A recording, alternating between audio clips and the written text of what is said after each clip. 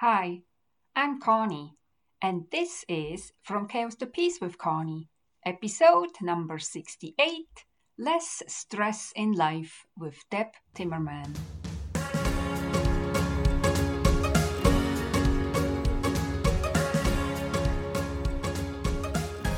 Welcome back, everyone. How are you doing? This is episode number 68 from the Chaos to Peace podcast, where you learn how a few minutes a day keeps the chaos away. And today, how a few minutes a day keeps the stress away. Thank you so much for allowing me back into your ears.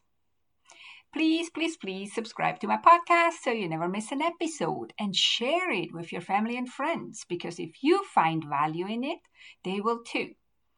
And if you love my podcast, you can help me by going to Apple Podcast and write a review. This will help that more people find this podcast and can move from chaos to peace in their life and business. And if you don't know how to write a review, I have step-by-step instructions in the show notes and on my website.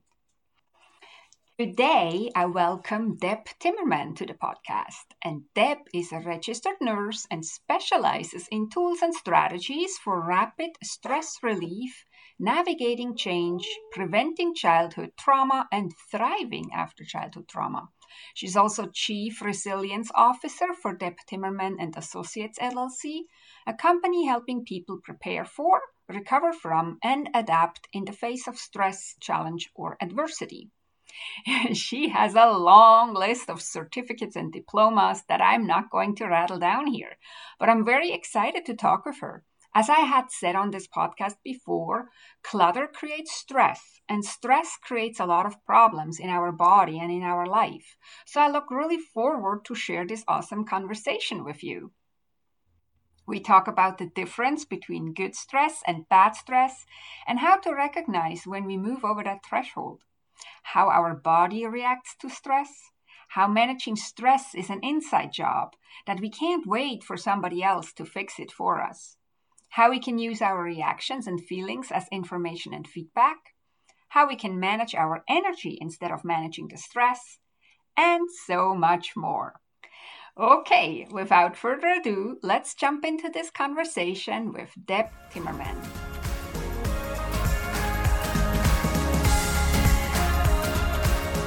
Welcome, Deb. I'm so excited to have you on my podcast. How are you today? I'm wonderful. Thanks for asking me. Well, you're welcome. So tell me and the listeners a little bit, who is Deb and what was her journey that she ended up on my podcast? Oh my. Okay, so I'll give you the abridged version, right? Quick. So I'm a nurse by training, second career for me. I started college when I was 43, the same time that my oldest son started college. So I was a non-traditional student, and I'd always wanted to be a nurse, but I never had the belief that I could do the math.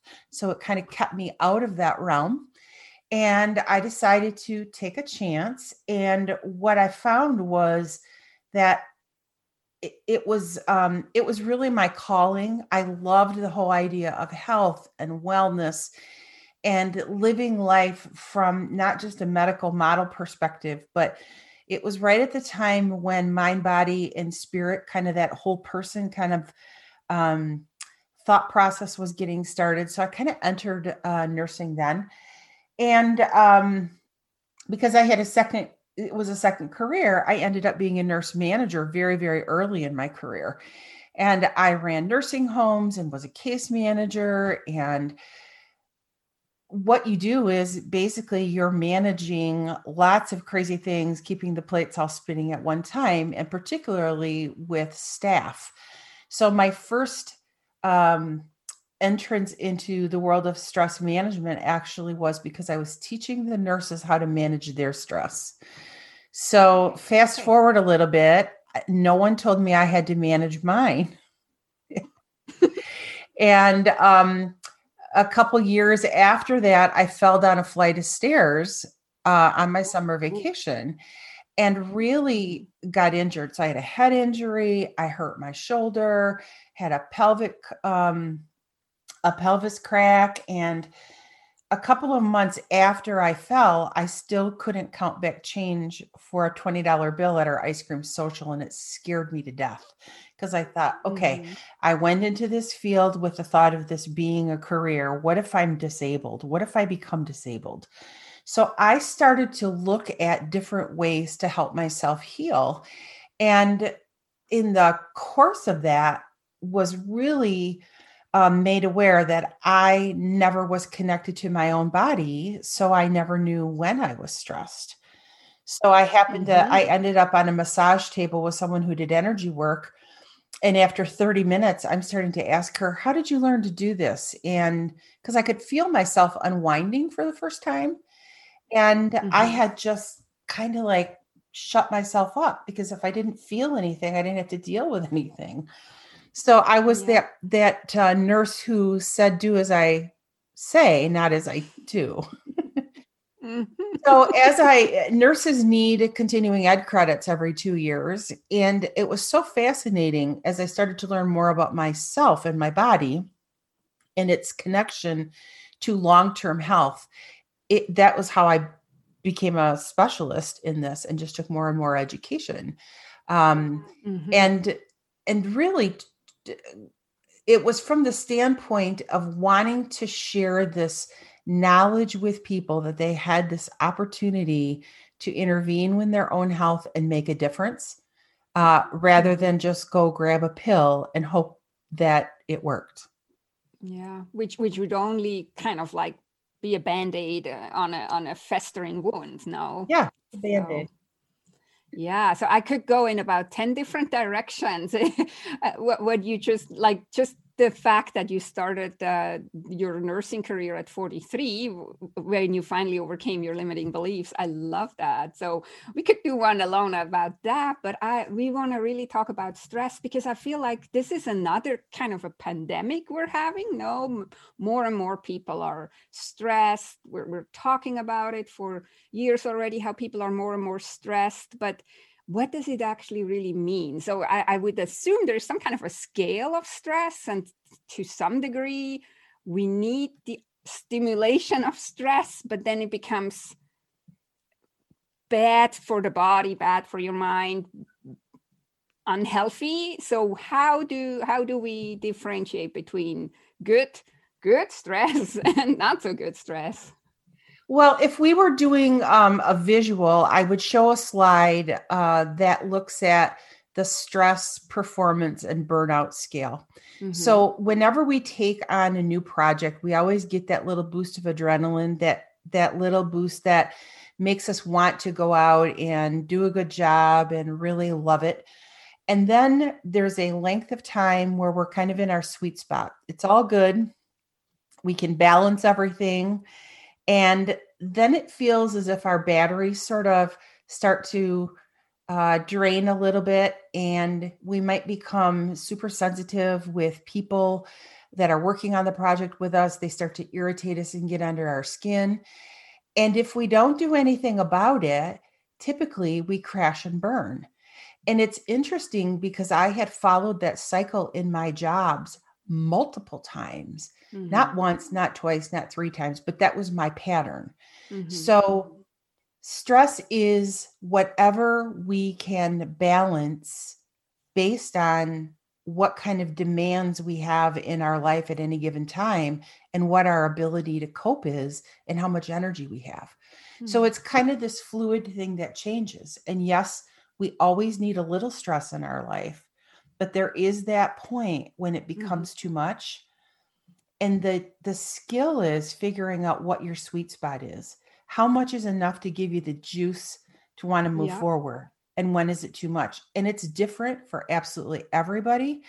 And it can even vary in seasons of life. And sometimes it's down to the day.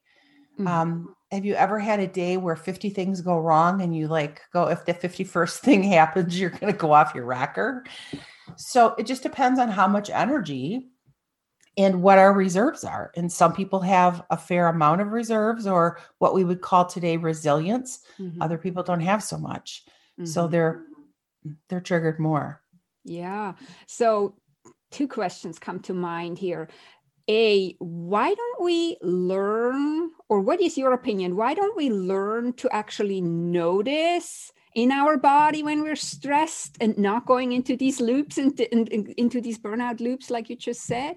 Like, is it, or what is the reason why we don't learn this? Like, you would think, just coming as a naive person and saying like, well, we should notice when we're stressed. No, why are we numbing ourselves? So there's a million different ways to answer this question because it's a very complex. But I would say that the core of it is that changes happen more rapidly than we can keep up with. Mm-hmm. So there's so much change coming at us. And we're taught, we get these messages from the media, from our friends, from our family about how we should feel. A lot of times we don't process what we really feel ourselves. And then there's this conflict between what we hear and what we feel internally. And it's easier to just shut it down and not feel it than it is to unpack that and have to have maybe some difficult conversations around what you need versus what someone else wants for you. Mm-hmm.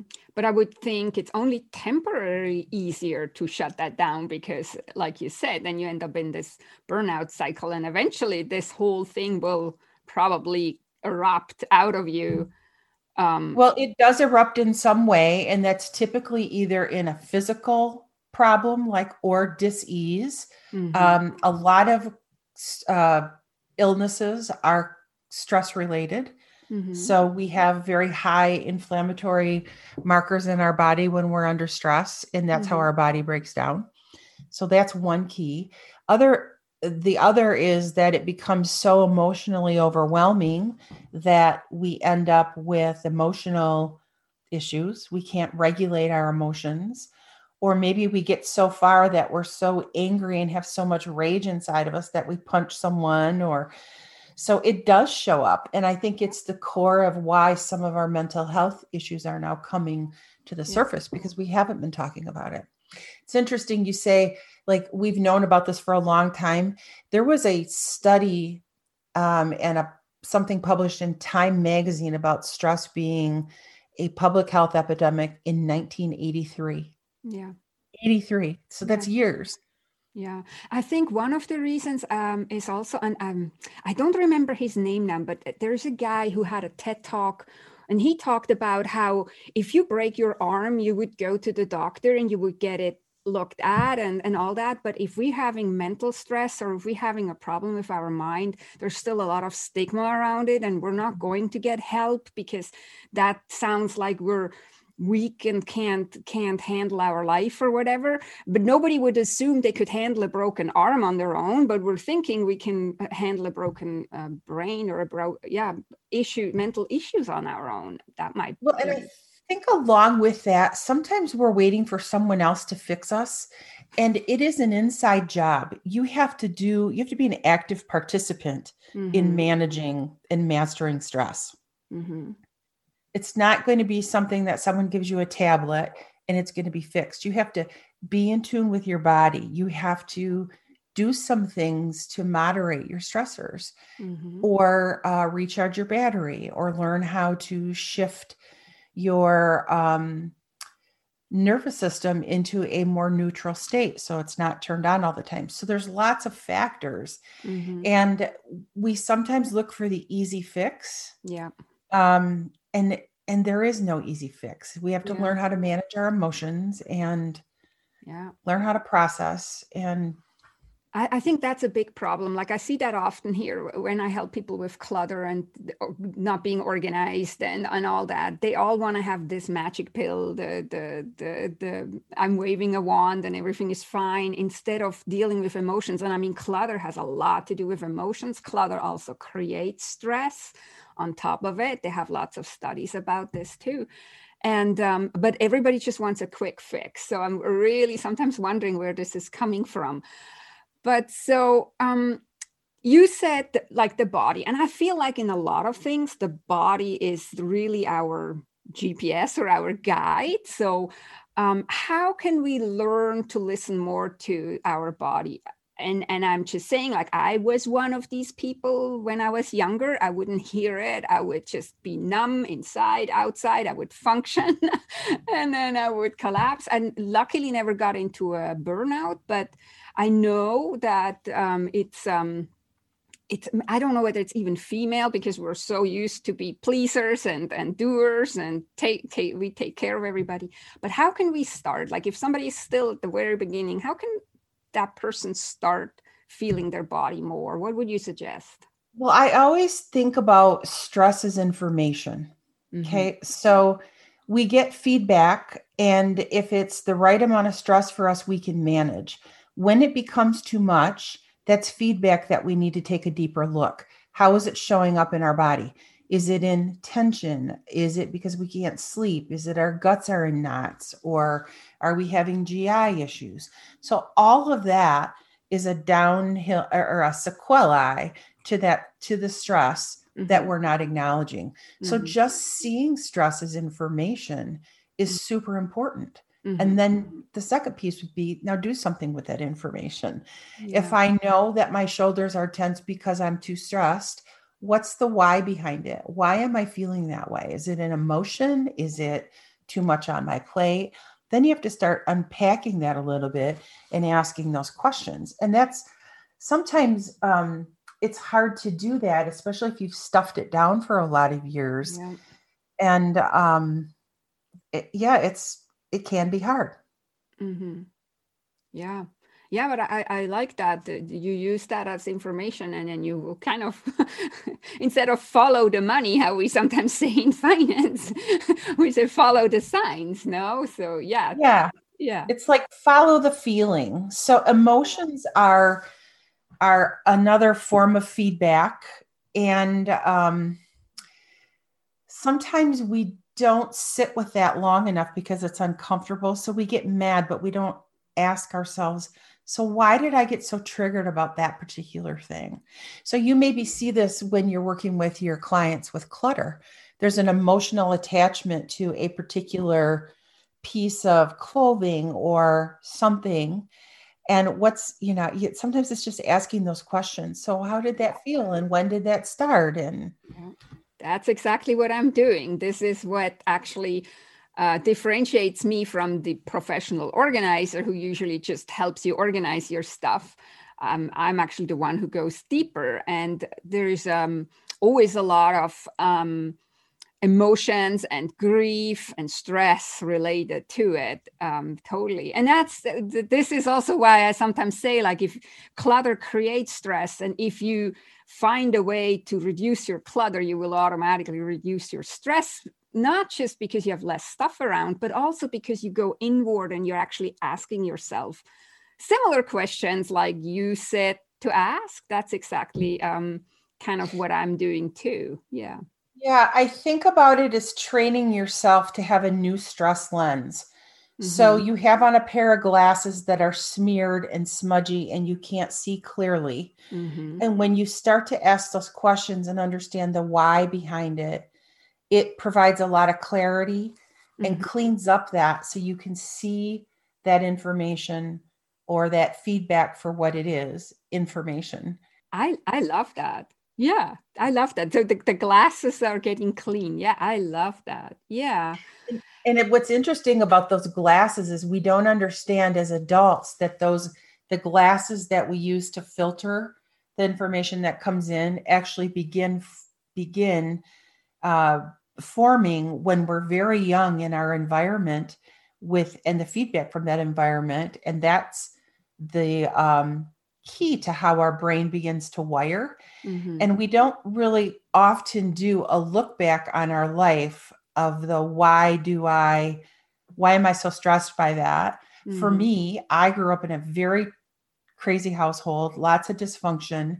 And I didn't understand that was a piece of forming and shaping the pair of glasses that I wore. Yeah. So when I learned about that, I could say, oh, that's why I do that. And then I could look at it differently because I had a different perception of the information that was coming in. That was extremely helpful. Yeah, that would have just been one of my next questions, like whether the upbringing and what your parents, or how your parents or your caretakers were handling with stress, whether that has an influence. And I just know, like from clutter, it's not automatic that when your parents were dealing with a lot of clutter that you have, it could go several ways. One way is you become a clutter bug too. The other way is you become almost OCD because you don't want to do this. And then some people manage to be in between. So I was thinking it might be similar with stress, that you pick it up because we're so receptive as children, no? So, and we're imitating often what the caregiver or the parent figure shows us how they're, like, they can say whatever they want, but it's actually what we're picking up is how they're acting now. So yeah, have you ever heard of the Adverse Childhood Experience Study at all, or heard of ACEs, Adverse Childhood Experiences? So there was a study done in the late 90s by two researchers, and they proved that our early environment does a lot with the way it shapes our brain. And depending on when certain thing happened in your early life, that it can actually be related to illness later in life, social, economic performance, and actually even cause early death, depending on the load. Oh, wow. So that has to do with household dysfunction, abuse, and neglect. But in that dysfunction, there are things like a parent being mentally ill, someone who was a substance abuser, incarceration, household violence, those kinds of things. Yeah. And not every kid sees that, but many do. Yeah. And they found that it's very, very common. So to tie that back to your question, not only does it affect your brain wiring, but it can affect the way your genes express themselves. And depending on when that happened, when those adverse childhood experiences happened, it can actually change that genetic expression even into future generations. Yeah, wow. So it's a big chunk of science that's out there about how all those early life stressors do impact the developing brain and the whole lifespan.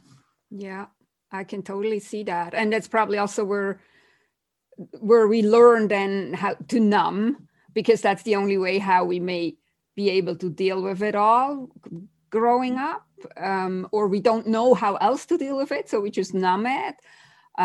Yeah,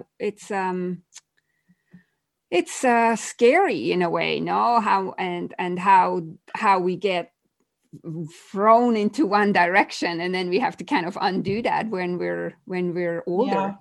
But here's the happy part about it is our brain is plastic. It can change. Yeah. We don't have to stay in that. Exactly. Sometimes it's just enough to have the knowledge of, oh, that's why I do what I do. For me, it was like finding a missing puzzle piece. I always thought there was something wrong with me, and it really wasn't about what was wrong with me. It was what happened to me, and how did I cope and adapt along the way to get to be who I was. It's really all about your brain wanting to keep you safe, and that was just how I adapted. So you can adapt again. Yes. Yeah, that's the good news. I think so too. Like our body has all kinds of healing capacities. Our brain has healing capacities too. It may take a little bit, like no quick fix, but so what is, you talked about resilience. So resilience means that you probably have a higher level of stress that you're able to handle because you are more aware of how you, maybe also when you need to take a step back or recover a little bit or something. Yeah. And I think when you add, so the concept of energy management in stress, managing our energy instead of managing stress is a little different way to look at that. Yeah. And when I think of managing my energy and the ups and downs of life, resilience helps you to smooth out the highs and the lows and keep you more on an even keel. So when you have skills and you know what to do with like how to process your clutter, how to work through, how to moderate your stress, you're better, it widens your window of tolerance. Yeah. And so the brain actually has a part of it that's our fear center, our amygdala. And when we're in that flight, fight, freeze, stress reaction all the time, it sort of gets a hair trigger. So it takes less and less to set it off. Whereas when you're more resilient, it takes more to push that button than it does to always be in that state of reactivity. Yeah, I can totally see that. It's like when we're training a muscle. No, I often say with decluttering, it's too. It's like you're training your decluttering muscle. And so that's why it's important that you're actually are also kind to yourself and not expect too much from yourself and building this up. So I could totally see how this works. And I want to quickly go into a different direction too, because like for our brain, sleep is very important. No, and it's so what I heard once, and I'm no expert, but it's like how our brain declutters all the stuff that comes in during the day. It declutters and it reorganizes and puts certain things away into memory, and others gets thrown out and stuff. So, but I know that when you're really stressed, it's hard to sleep because it's just going nuts up here. So do you have anything to say about stress and not sleeping and how this is related? So what happens is the body your nervous system is just in overdrive from all those stress chemicals. And that's what keeps you in that state of not being able to relax. So, some people find exercise to be helpful. Some people find doing meditation. I'm a heart math trainer. That's my favorite. Mm-hmm. And that's just breathing a certain way through your heart space to help your body get to that neutral. Mm-hmm. So yes, winding down before sleep, hugely important. Yeah. And typically the first place that I start working with people, because that's one of the reasons they come.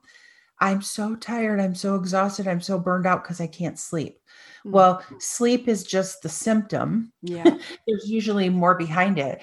But, if we start too big, I probably like when you start decluttering too, you have to start with one thing. Yeah. And when you get better sleep, you can be more present, and it's super helpful. Yeah, I have a lot of clients who also have problems with sleeping, but then also when you look at their bedroom, that's usually the dumping ground for everything that, like, it's so funny, like the living room and the public places in their home where other people see it, they look usually really nice. And then the bedroom becomes the dumping ground, and then they're surprised that they can't really sleep. I'm like, yeah, I mean, it's not everything, but it of course helps if you have a calm environment, and then you get your body to calm down as well. Cool, relax. Yeah.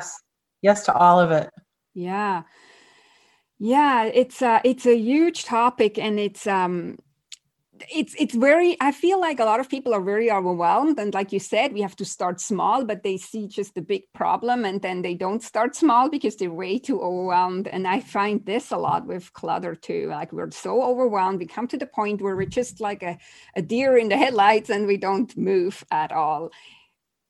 Yeah, I think it's more important to pick one thing to start working on and develop one good habit than it is for you to throw everything out and start trying to manage your entire life of stressors. Yeah. Even if it's if sleep is how it's showing up, just getting to bed at the same time every night and having a wind down process, huge.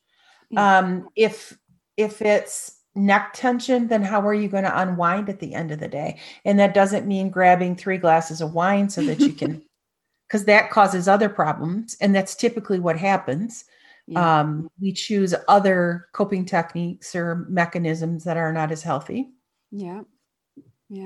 Which then create even more problems and increase the stress. And it's a vicious cycle. Yeah. So, where could people find you? So if they're now we're intrigued with what you were talking about, and where could they find you? What is the best place to start when they want to? So you can go to my website. It's very easy to remember, lessstressinlife.com. Mm-hmm. And if you want to, you can get in touch with me there. But my email is the same, deb@lessstressinlife.com. Mm-hmm. Very simple. Yeah. And the website takes you through, like I always start folks with a stress assessment to figure out where they're at, because it's like finding a needle in a haystack. You get some data.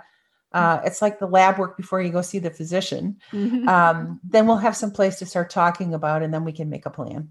Yeah, I love that. So very simple, no stress around finding your website, lessstressinlife.com. Awesome.